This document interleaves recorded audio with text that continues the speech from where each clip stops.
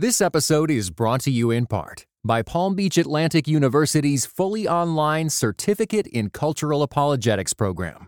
Learn how to show the reasonableness and desirability of the gospel from leading Christian philosophers. For more information, go to pbaapologetics.com. Your eyes on the times, you walk ready to speak up. But with so many problems, you're exhausted trying to keep up. This is the Church Politics Podcast, where you can get political commentary from a biblical worldview. We're not trying to be conservative or progressive. We're trying to be Christian in the public square. And I'm black as heaven. I'm made in God's image. Nobody can change my settings. Hey man, cut off my knees and put an end to my search. It's easy to sell your soul when you don't know what it's worth. What you know, good Ann Camp? You're listening to the Ann Campaign's Church Politics Podcast with Justin Giboney, a.k.a. Bishop Cooper's grandson, and the Windy City representative, the baddest brother above the Mason-Dixon line, my play cousin, the Right Reverend Christopher Butler. Chris, apparently, and to be honest, this whole thing isn't clear to me yet, but apparently there's some team out west, name starts with a L, season usually ends in an L, that I guess won a few games in the playoffs recently. And so now all their little fans are asking me why I'm not talking about them on this show anymore. And really, to me, it's a bad faith question, because I think it's obvious. This show is about the gospel and politics. This is not a show about sports. And I think it points to a bigger problem within the church, which is y'all want us to talk about everything but the gospel. I will not sit here and waste your time or mine talking about the Lakers because they won a few games. That's not what this podcast is for. So you can keep emailing me. You can keep trying to harass me and humiliate me. But I'm going to spend my time on this podcast talking about what I want to talk about. I want to glorify God instead of trying to glorify your idols out there. So that's my response to you. That's as good as it's going to get. And so you better like it. Chris, any thoughts on the NBA playoffs? You know, the Bulls didn't even get, I guess we did make the play-in. So, whatever. I literally found out right now. I asked you, Justin, whether what happened in the game last night, because I made the wise decision to go to sleep because I wanted to wake up like you and focus on the gospel, prepare for this podcast, do things that are important for the kingdom.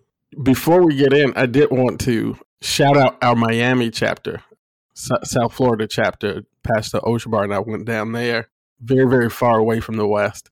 I went down there and celebrated with that group as they launched their chapter. So some really great folks down there. It was excellent to be with y'all. Met some folks down there who listened faithfully just into the podcast, and they were very grateful for the work. So it was just a dope experience, and I wanted to shout them out too. Awesome. Yeah, shout out to the South Florida chapter. I'm sorry I couldn't be there, but from what I understand, Chris and Oshabar held it down and are really excited about what's happening out there. I think this is our 14th or 15th chapter. We are growing. If you want a chapter in your area, man, you got to hit us up. Holla at us at engage, AND@andcampaign.org. And we can start looking at whether or not we should bring a chapter to your city, because you got to get involved. It's got to be more than just listening to the podcast or liking tweets on Twitter, right, guys? So let's get involved with that. On a more serious note, though, one of the issues that we covered last week was about the Hunter Biden laptop, CIA agents, intelligence agents who testified before Congress secretly. And one thing that I didn't mention, and I want to clear this up, is I didn't mention that the testimony of the CIA agent was based on the interpretation or what Jim Jordan took, Congressman Jim Jordan took from that interview. Jim Jordan is not somebody that this podcast has been a favorite of this podcast. Let me say that. Let me not insult the man, but he's not someone that has been a favorite of this podcast. He is someone who I think in many instances is more creative than credible, more provocative than actually giving something that's probative. So we should have mentioned that point of view was based on not the transcript, but was based on what Jim Jordan pulled from the transcript. And I do think that's very important. So, hey, we always want to make sure that we are transparent. We want to make sure if we don't do something right or get something wrong that we let you know. And that's what I'm doing now. So hopefully you can appreciate that. As always, I want to give a shout out to our sponsor, the Fetzer Institute. for supporting us in what we do and how we do it. And also all of you that give on patreon.com/churchpolitics. If you give there, you can hear premium episodes. We'll be talking a little bit deeper about maternal mortality with our friend Sherilyn this episode. If you want to hear about that and the role that plays in the abortion conversation, you need to get on our Patreon and become a patron, rather, to hear that conversation. And it will be a good one. So y'all know what it is. Grab your Bible, get your mind right, and prepare to think, not like a Republican, not like a Democrat, but to think like a Christian. As many of you may know, we recently launched, and I'm really excited about this, we recently launched our Invisible Institution newsletter. It's a newsletter that's really trying to help faith leaders, pastors, and others be equipped to engage the public square. So we have some great writers, including Chris, John Richards, Jasmine Holmes was part of this one, Amos Jones, and others that are going to be writing some stuff for us to equip you in the public square. One of those articles, as I mentioned, was from Chris. And so I'll have Chris kind of introduce that article and we'll kind of discuss it. Go ahead, Chris. Yeah, it's a great newsletter. You all should definitely go subscribe to it. I looked at this issue, the wealth gap in America has been widening at a sort of alarming rate. So this is according to the Federal Reserve. According to the Federal Reserve Consumer Finances survey, the wealthiest 1% of Americans hold roughly 30% of the nation's total wealth, while the bottom percent of the population, bottom 50%, holds only 2%.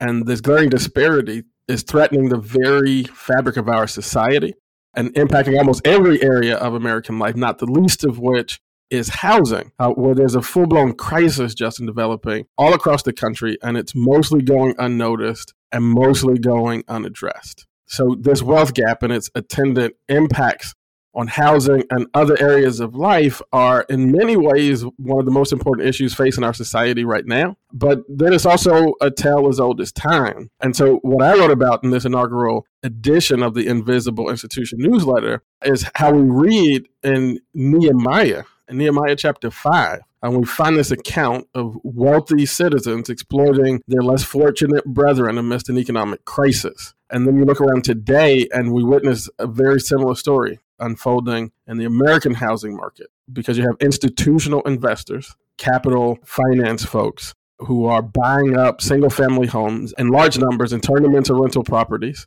And this is pushing the dream of home ownership further out of the grasp of ordinary families. And what I point out in the article is that pushing home ownership out of reach for average Americans is dangerous and, in my opinion, unjust.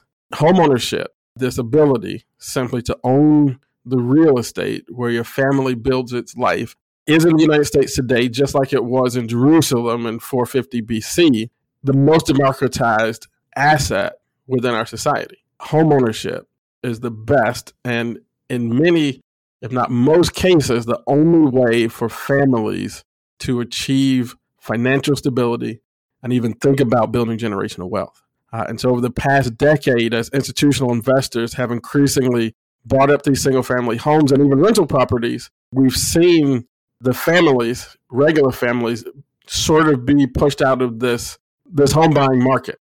Recent policy decisions from the Federal Reserve, increasing interest rates particularly amidst high inflation and unemployment, is also exacerbating it. Because what you have now is that mortgage lending is more difficult to access because the interest rates are higher. Real income, because of inflation, is lower for families. And so all of these things combining are having a far-reaching effect that will impact not only this generation, but multiple generations to come. And what I pointed in the article is that an environment in which the rich can leverage their resources to more aggressively operate in the housing market is, in my view, an environment of economic exploitation. Because economic exploitation is not just when the wealthy unfairly profit from the work of the poor, but it is also when the economically advantaged profit from the distress of the economically disadvantaged. And so this story is one that sort of gets my blood cooking. In fact, the Bible says in Nehemiah, and I point this out in the article,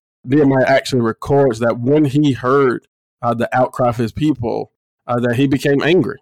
And I think that if there are things in our society that should stir our righteous indignation, this prospect of literally generations of Americans being locked out of the housing market should definitely be on the list. It's on my list. It's very angering to me. And I hope that that we'll see the church in a lot of these states and cities, especially where this stuff is concentrated, really begin to step up and demand at the local and the federal level legislation that slows this down, because we will see, if we let this unfold, it'll be much more difficult to get this property back from permanent capital than it will be to prevent them from acquiring it in the first place. Let me tell you, Chris, I hope everybody listening to us reads this article, because it is a very good article, a very thorough article, and one that I think Christians need to be aware of. Whether we want to hear it or not, the Bible explicitly deals with economic exploitation. It speaks in one way or another in different places to power and policies that leave certain classes without fair wages and affordable housing. If America's wage gap isn't clear to you, if you don't see it, then you need to step out of your bubble and expand your circle. Because the amount of people that I know who go to work every day but can't afford housing in the city, and this is not just in Atlanta, in cities in general, is ridiculous. And let me tell you about why where you live matters. For people who earn low wages, they need to be closer to cities, because cities in general usually have more resources, right? More jobs and so on, right? Better busing, all that stuff. And many of the people, Chris, that I see who work every day but can't get affordable housing have degrees too. Some of them don't, some of them do. So it just tells you how our system is failing people. Now, if somebody's not going to work or they don't want to work, okay, that's a different kind of conversation. I'm talking about people who work hard every day that can barely find somewhere to stay. And when they do find it, it's usually pretty far from the city, which means they're separated from a lot of different resources. Now, from what I can tell, and you mentioned some of this, Chris, the problem stems from soaring housing prices and wages that are too low almost to the extent of injustice. For some reason, Chris, and I know we all believe in the invisible hand of the market like it's the Holy Spirit, but for some reason in America, everything is inflated except the wages of workers. And the question that one has to start asking is, can the market be trusted to set the wage when the worker has so little power? Has that really worked for America? I know that's the orthodoxy. I know that's what we're supposed to say about the economy and all that. How has that really worked for us? And that's not suggesting that the government would do an excellent job, but we do need to give more power to the workers so that they can negotiate and have a larger hand in what's being said, play a larger role in the outcome, maybe is a better way to put it. Because for a significant amount of Americans, Chris, the economy just isn't working, and that has a major impact on family. And I can go through a list of reasons why all those things should matter to Christians, should matter to people who want to imitate Jesus and want to be compassionate and want to love their neighbor in a real way. Now, there's a lot of people who provide a lot of different answers to this. One thinker who I'm just kind of getting familiar with and just recently, again, started paying attention to is Michael Lind. He wrote a book called Hell to Pay: How the Suppression of Wages is Destroying America. He says that we have a low-wage, high-welfare economy. We use welfare programs to subsidize low-wage jobs. He believes that we need to empower workers and push pro-family policy. He says that the pro-worker agenda must treat families, not individuals, as the basic units of public policy. Now, I haven't been tuned in to Lynn long enough to endorse his work. That's not what this is. But we always want to bring you people who are thinking about things differently. And you and me, we believe welfare is necessary. It's something that we need. But I think, and I don't want to speak for you, but I think as we've spoken before, we would rather have people have opportunities to have well-paying jobs than to kind of come on the back end and just create more welfare programs. Like, the idea would be to have a more inclusive economy. Since we don't, you kind of get more welfare programs. But I thought one of the interesting things, Chris, about what Michael Lind says is that we shouldn't really always depend on these very technocratic solutions. that we really shouldn't always depend on the bureaucracy to correct an economy that's just not working. He says the answer is not the bureaucracy to step in or just focus on policies that can put more money into the welfare system, but actually to empower workers. Okay. Now, these things aren't mutually exclusive. I want to emphasize that. But to me, it seems it would be more important, or it would be best. The best case scenario was that you empowered workers and raise wages so that you wouldn't have to kind of create more welfare that's just keeping people afloat. Again, support those programs, but that doesn't mean that they should come at the expense of actually saying, no, we need to empower workers so that they can get better wages on the front end. What are your thoughts about that, Chris? That's exactly it. And it's something I mentioned in the article, right? Like, as believers and people with a biblical mindset, when we approach public policy, you got to step back and say, all right, God, who is all wise, when he's setting up the nation of Israel, right at in the same movement where he's giving them the law and giving them this very wise spiritual and moral code that has informed society for, millennia. He also says, we're going to take every household and make sure that they have a tract of land where they can raise their family on that land. They can create economic energy on that land, and then they can bequeath that land to future generations so that they have a place to build from. This is God doing this in the scriptures. And so when we detach families from that, we create a very difficult problem for families. Like you mentioned, when families are pushed far away from jobs and cities and that type of thing, now you have parents, most of the time because of the low wages, both parents having to travel more to get to and from work, having to work more jobs. Now they're spending less time with children and doing the work that mom and dad have to do at home to raise children. I also haven't been that much engaged with Lynn's writing. One thing that you mentioned, Justin, that has become a fairly steady drumbeat for me and is a really important sort of fault line in our policy environment is, are we going to make the individual or the family and household the basic building block of society and that basic unit that we look at when we think about public policy? Because if we do that, a lot of these things become much more clear. When you think about it in a family context, you have to think about not just what does this wage do to this individual's ability to access the clothes that they want to buy or whatever, but how is this impacting their roles within the household and within the family? Is this wage making this man a better or a worse father to the children that are inside of that household and are going to grow up into adults and come out into our society? That's not a small question. I think it's one that's been skipped a lot in our policy environments, but it's not a small question. I think it impacts this in a huge way. Now, he also, I'll say this from my reading, he also seems to challenge something that we've actually promoted, which is the tax credit. Yeah. Again, from the perspective that it's a Band-Aid on a system that just isn't working. And so the system needs to be changed to empower workers. Yeah. And so not that it's terrible within the present system, but that it just perpetuates the system that we're already kind of struggling with. Yeah, and I'm interested in reading the book. I listened to a podcast where he was discussing it.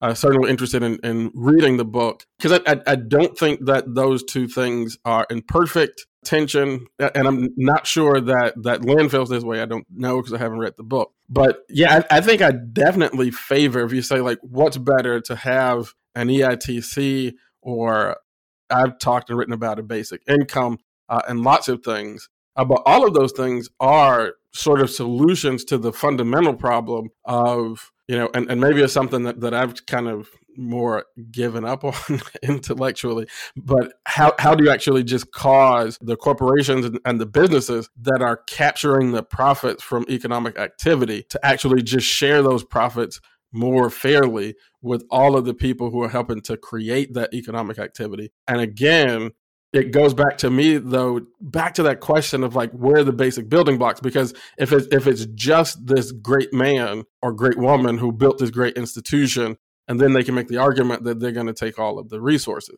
Folks who create this economic activity, and not only are the people who are working there sacrificing for the company, those children, all that time that dad is at work or mom is at work, those children are sacrificing.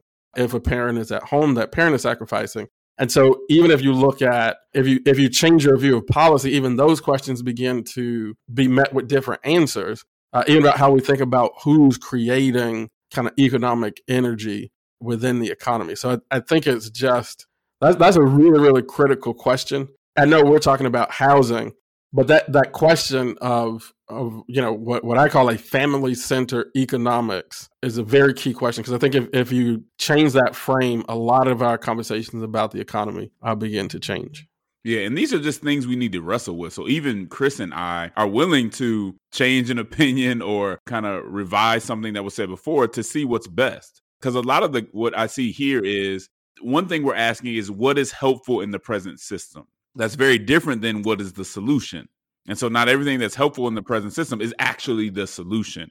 And I think if we want to get to solutions, it maybe have to be things that are a little more drastic. The tough part about all this is, while I do think these corporations should be taxed more in many cases, the truth of the matter is they can always go somewhere else. And so it is hard to go too far on the taxation. That's why, as I listen to Lynn and others, empowering the workers more kind of does seem to make a little bit more sense, because all that happens otherwise is everybody else gets taxed to support workers who just aren't making enough money. Now, I'll say this, and this may bring some argument. This is just my opinion. And maybe Chris may disagree with this, but while I see certain aspects of certain economic systems supported in the Bible, certain aspects of the system, I don't think that God prescribes either capitalism nor socialism as presently constituted. You hear Christians say, basically, capitalism is biblical. With how capitalism has been manifest in this system, do you really want to put that on God? Do you think how it is constituted now is what God meant for it to be, above any other system, even though it could turn out like this? And if I look at other countries that have socialist governments, the truth of it is about a lot of socialist governments is they have like a two-tiered economy. You have the regular people have their economy, and then the people who run businesses and are cool with the folks in power have their own. They're not subject to all the things that everybody else is. That's just the truth. You can deal with it or you can not deal with it.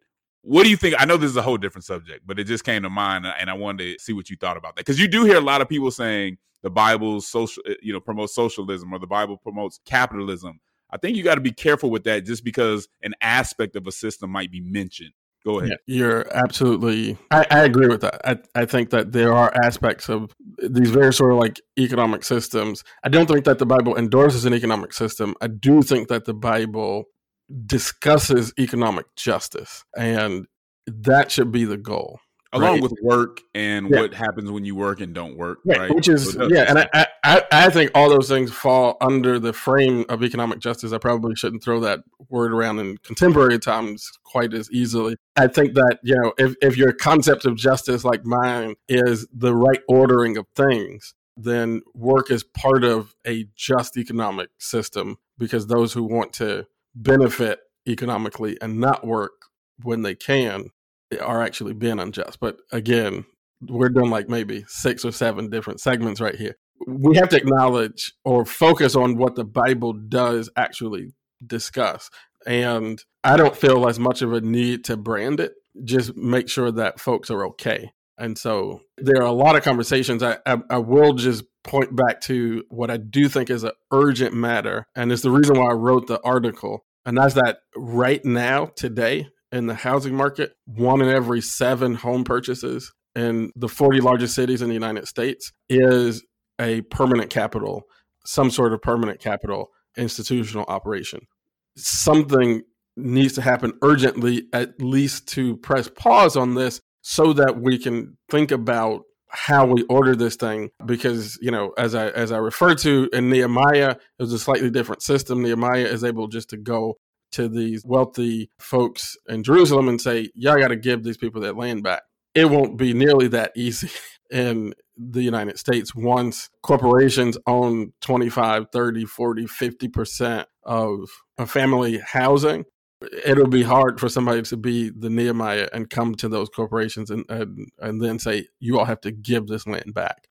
And so I do think it's urgent to press pause on the whole thing so that there can be an opportunity to really think through how this is going to play out going into the future. No, that's good, man. We ran over a little on this segment, but I think folks will like it. I think it'll be enjoyable. Good conversation. Check out some of those books. Keep thinking about this, man. And don't get so caught up in one way of thinking that you ignore other solutions. We will be right back with a conversation about regulating pornography or access to pornography on the Church Politics Podcast.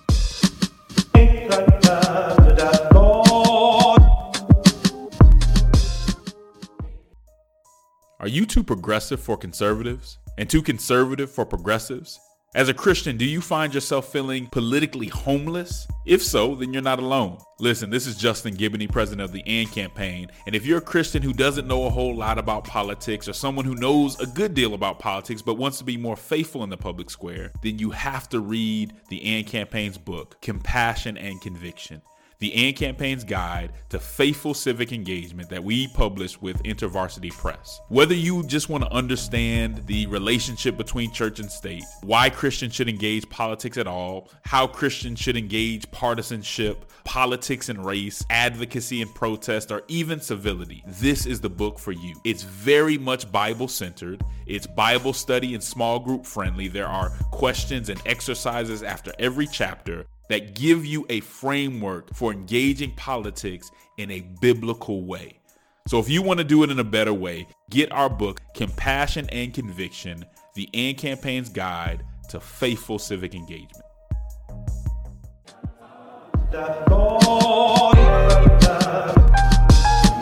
And we are back on the Church Politics Podcast with Justin Giboney and the Right Reverend Christopher Butler. Chris, this is a tough subject. But one thing I think Christians need to be honest about is that porn is ravaging us and our community just like everyone else's. We have in the church those struggles just as much as everybody else does, from what I can tell. And we need to be honest and transparent about that. Pornography is causing divorces. It's generally distorting sex. It's distorting the male and female relationship. Its easy accessibility is bringing all kinds of perverted images, just a keystroke, away from our children. It's linked to sex trafficking and the exploitation of children. It's now branded, since some of these major Supreme Court cases and all that, it's now branded as kind of a freedom of speech issue. But in more than one way, Chris, I think it's placed Americans in bondage. Well, some states are stepping in to make porn less accessible. Louisiana, for example, has passed a law that forces online publishers of porn to verify the user is an adult. Before people can view the content, they'll have to prove they're over 18. According to the New York Times, Louisiana is at the forefront of a sweeping national push to insulate young people from potentially harmful content by requiring certain online services to bar or limit minors on their platforms. As a result, people in many other states may soon find that they too need to use credentials like digitized driver's licenses to access a host of services, including popular social media apps.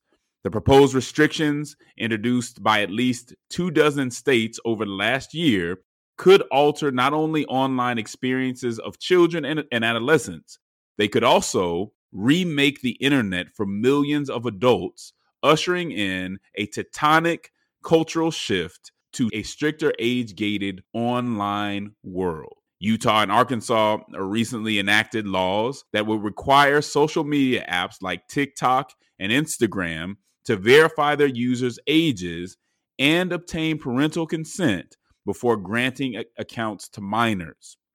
According to, I think it was Fox 13 in Salt Lake City, Pornhub, one of the largest adult content websites on the internet, has blocked people in Utah from viewing the site in an apparent protest of a new law forcing stricter age verification measures. I don't think I agree with Pornhub on much of anything, but I think they should really block everyone. I think they should protest every state. if this is the way they're going to react. And here's their statement of why they're kind of protesting and blocking people in Utah.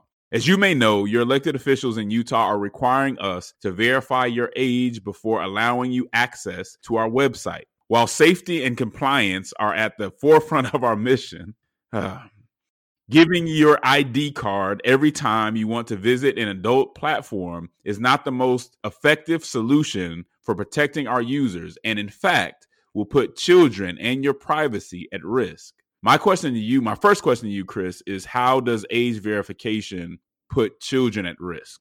I think I'm going to let Pornhub make that argument because I'm going to let them make that argument.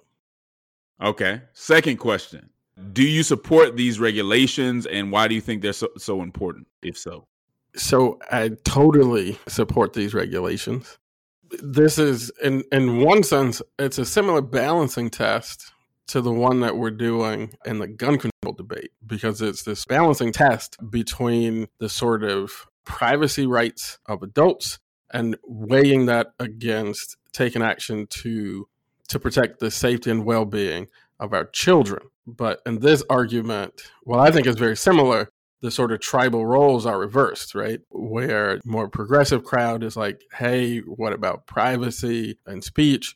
And the conservative is saying, well, let's protect our children. In some ways, it's a similar balancing test. And so I know where I come down on that in every instance, because to me, in either case, we're not really talking about infringing on your right to do something. You might be giving up a little bit of the convenience of doing it in a very secret way, but you can still do it. And I don't think that this is, I think that this is even less of an argument because we are talking about porn, whereas like in what world is the right of an adult to consume porn more important than protecting our children? And so you got to look at the scope. Even some of the articles that I saw, I was a little disappointed that folks didn't really lean into. Like, first off, porn sites get more visitors monthly than Netflix, Amazon, and Twitter combined, right? This is a huge, huge, huge problem. And one article that I saw suggests that 49% of college-age males in one survey said that they saw porn for the first time before they were 13 years old. That's almost half of all college-age American males self-reported that they saw porn before they were 13. So this is a huge problem. I mean, it's large in scope. The impacts are deep. American College of Pediatricians say that pornography is associated with emotional and psychological problems, physical health outcomes, increased rates of depression, anxiety, violent behavior, sexual promiscuity, violent sexual proclivities. So this is a massive, massive problem, very, very large in scope, very, very deep and negative impact. And I don't know a world in which it's a higher priority to protect an adult's right. And let me not even air quote it. This is America. You got it right. But I don't know a world in which protecting an adult's right to access porn is more important than protecting children when the impact is that large. In my opinion, Chris, we have to regulate it. That shouldn't be a question. I think the science behind what it does to alter our minds, to alter how we interact with one another is clear, right? So if that matters to you, then we should. But I also think that it's something that we can get a critical mass of even progressives to move on. I mean, there are progressives who are saying, yeah, this is the accessibility of porn is a problem. So for our view, I know we have some listeners who don't do anything unless progressives okay it. I think it may be okay for you guys to say something about this now, because even some progressives are saying, so it's safe. You can stand up and say that porn is bad, okay? But in a real way, I think this should be a bipartisan move to say we have to put restrictions on this. Because yes, freedom is important, but nobody's really taking away the freedom just because they're saying you have to do a few more things to make sure that people who shouldn't have access to it don't. And there's so much more that we can do, but also, and we should do it. The truth of the matter also is that it's a spiritual matter too. And the church is going to have to deal with that spiritual matter, because with the web, the idea that folks are going to be completely stopped from getting a hold of pornography if kids or whoever, if they really want to get a hold of it, we should make it harder. But to make it impossible, I don't know if that's going to happen. One thing and it's a big deal. One thing that my pastor said that was like, whoa, that's something to think about is you can look at your Bible on your phone if you want to, or on your tablet. That's fine. Be very careful, though, of using for a Bible the same thing that you use to look at porn. That was a mic drop to me. Something for folks to think about, man. So no judgment, man. We want folks to feel like this is something they can talk about and say, hey, we've got to get over this because it is plaguing us and it's a threat to all our children. So we have to be serious about it. Chris, I'll let you take us out. Yeah, just on that spiritual side, I share with my congregation and I'll share on this podcast. I have Covenant Eyes on all my devices, and my accountability partner has access. Can log in anytime to check out my Covenant Eyes, and that's just for accountability's sake. Like what is Covenant Eyes? I've never heard of that. Covenant Eyes is a computer app that it tracks your online activity. The goal of it is really, if you have accountability relationships, then your accountability partner can log in and see either activity, and they'll see if you shut it down for any period of time. They can see that you shut it down. And so it's technology is only as good as your accountability relationships. But if you have healthy accountability relationships, it's a helpful tool in this particular space. And so I do suggest it. So I want to point that out. And I do want to point out for progressives, because I hang out in that world a little bit, that when we're talking about these privacy rights, we have to always look at, are we really talking about the rights of individuals to consume pornography or the rights of corporations to create it and sell it to children? The online porn industry has an annual revenue. It's very difficult to place it because of sort of definitional concerns. What is adult content? And then a lot of the companies are private, not public. So that figure could be as high as $97 billion a year. But even a very conservative and verifiable estimate from Quartz Business Magazine is $15 billion a year. That would mean that online porn brings in more money every year than all of Hollywood. Like Hollywood as a whole does like $11 billion a year, and online porn does $15 billion.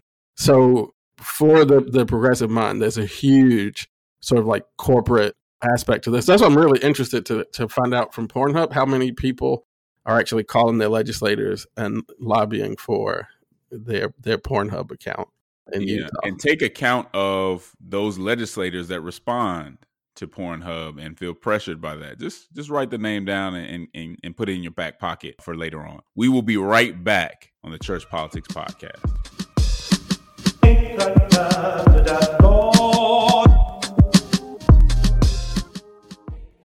This episode is brought to you by Shopify.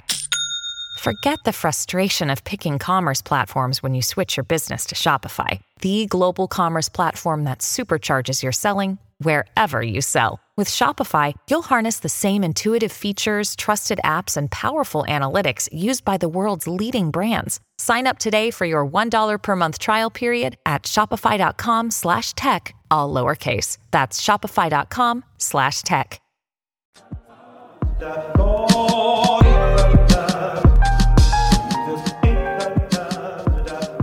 We are back on the Church Politics Podcast with Justin Giboney and the Right Reverend Christopher Butler. Chris, you've perhaps heard of The Godfather of Soul, which is James Brown. Probably heard of The Godfather, the movie, where the Godfather is played by Marlon Brando. But there's also a Godfather of artificial intelligence, and his name is Geoffrey Hinton. Hinton, who is 75, announced his resignation from Google in a statement to the New York Times, saying that he now regrets his work. He told the BBC that some of the dangers of AI chatbots were scary. In fact, quite scary. He said, right now, they're not more intelligent than us, as far as I can tell, but I think they soon may be. He fears that bad actors could use AI for bad things. For instance, they could give robots what they call sub-goals, like getting more power, which could be used against humans. IA robots could also be used on the battlefield, and that's one of his other concerns. The people advancing the potential of AI for profit haven't done enough to control it, Chris. And I think that's the biggest issue. We're trying, there's this battle between Google and Microsoft and all these other folks to advance this technology without taking the time to actually control it once it advances past a certain point. Some believe that it could be used to supplant humanity. Some folks have even gone as far as saying that it could be the end of humanity. Chris, I'm not that deep into this type of technology. I probably don't understand as much as I would like to understand about it, but this seems concerning to me. And what I do know about technology in general and where we are right now is that in a number of areas, and we talked about this before, technology has surpassed the ethics that need to go along with technology. And when you're talking about artificial intelligence that could surpass our intelligence, that could in so many ways in our digitized world could undermine our society, we have to be concerned. And for somebody who's the godfather of artificial intelligence, so-called, to say, hey, man, we need to stop. We need to slow this down ASAP. It's something that we need to be listening to. The other thing is there was a group, including, I think, Elon Musk, who said, hey, we need to slow this down or stop this advancement of AI until we have better ethics and have better controls in place. Because what some people are saying, while you can kind of figure out if somebody's trying to create weapons of mass destruction, somebody could be going further and farther with AI, and you might not be able to stop it. The sad thing and the thing that worries me, though, Chris, and I'll hand it to you, is I don't know that our political system and our leaders in that system are willing or able to do what needs to be done to get, I guess we could say, get out in front of this, but to catch up with this. What are your thoughts, Chris? I think you actually just left it at the spot where I mostly wanted to speak into this. It is most concerning because of the sense of corporate capture in our political system right now. And it does not seem that we have the kind of force of character and moral courage that it takes to make corporations pause on the development of what seems like very lucrative technology. I just would urge people, if you haven't played around with ChatGPT, check that out. Earlier this week, it was my 10-year-old's birthday. We took him to the Museum of Science and Industry here in Chicago, and you look at some of the stuff that is on display there, and then you think about the fact that all this stuff was available to us, ChatGPT, probably even the stuff that's in the museum, is orders of magnitude beyond what we already see in general public, and that will give you pause. And if there's even a slight chance that the warnings that we're hearing are accurate, we should at least have a conversation, press pause. But we don't have the right mix of stuff right now at the highest levels of government to force these kind of meaningful conversations. And it's not just in government, it's in the government, it's in our media, it's really in all of the institutions that are supposed to help and step in these moments, really force very serious conversations. And we've just become very unserious in a lot of these spaces in the public square. And then it also seems, Chris, to be honest, that while we need to regulate, we need to get the smartest guys in the room. Somebody said this isn't my dad. We need to get the smartest guys in the room and figure out how to control this. But even then, just like we were talking about with porn, how much can you really control it once Pandora's box has been opened? And so it almost seems like even with this, there's a spiritual element, or at least a reliance on the spiritual world to come through on this, because this is bigger than us. It's bigger than our politics. I don't know how you stop some mad scientist in whatever country, in the basement of his house in whatever country, from taking this as far as possible. And I keep saying this, I know y'all probably think I'm crazy, call me a kook. In this overly digitized world, if you have artificial intelligence that's more advanced than us, I mean, to even think of what that could mean and what the consequences of that are, is just kind of shakes you. But we've got to try. We've got to try to figure it out. But here again, the church is going to have to speak to people's hearts, because regulation needs to be done. But we may be too far down the road to completely prevent something really tragic from happening here. And we don't want to ever come with just doom and gloom, but we want to be real. I mean, this is no joke. This is some serious stuff. Yeah. I mean, I think, you mentioned an exhortation from your pastor in the last segment. And I think, just simple things like, do you have a Christian Bible, in print format? Because we do live in a world now where some AI attached to one of these, corporations, and not, you don't even need to have like a malicious engineer, just like a mistake somewhere in the technology. You just snatch all the Bibles off the internet. It's like, and you don't got it, like, unless you have it in a print form. And again, not just trying to like paint doom and gloom, but I'm talking like, this is like, I'm talking about like maybe 5 or 6 years ago in conversation with folks who worked like next door to the president of the United States and worked at the executive level in communications companies, and literally said to me, like, if you're concerned about the government when it comes to like privacy and technology and invasion, you're concerned about the wrong group, right? It is these communications technology corporations that are developing technologies that you don't even want to think about how powerful these things are.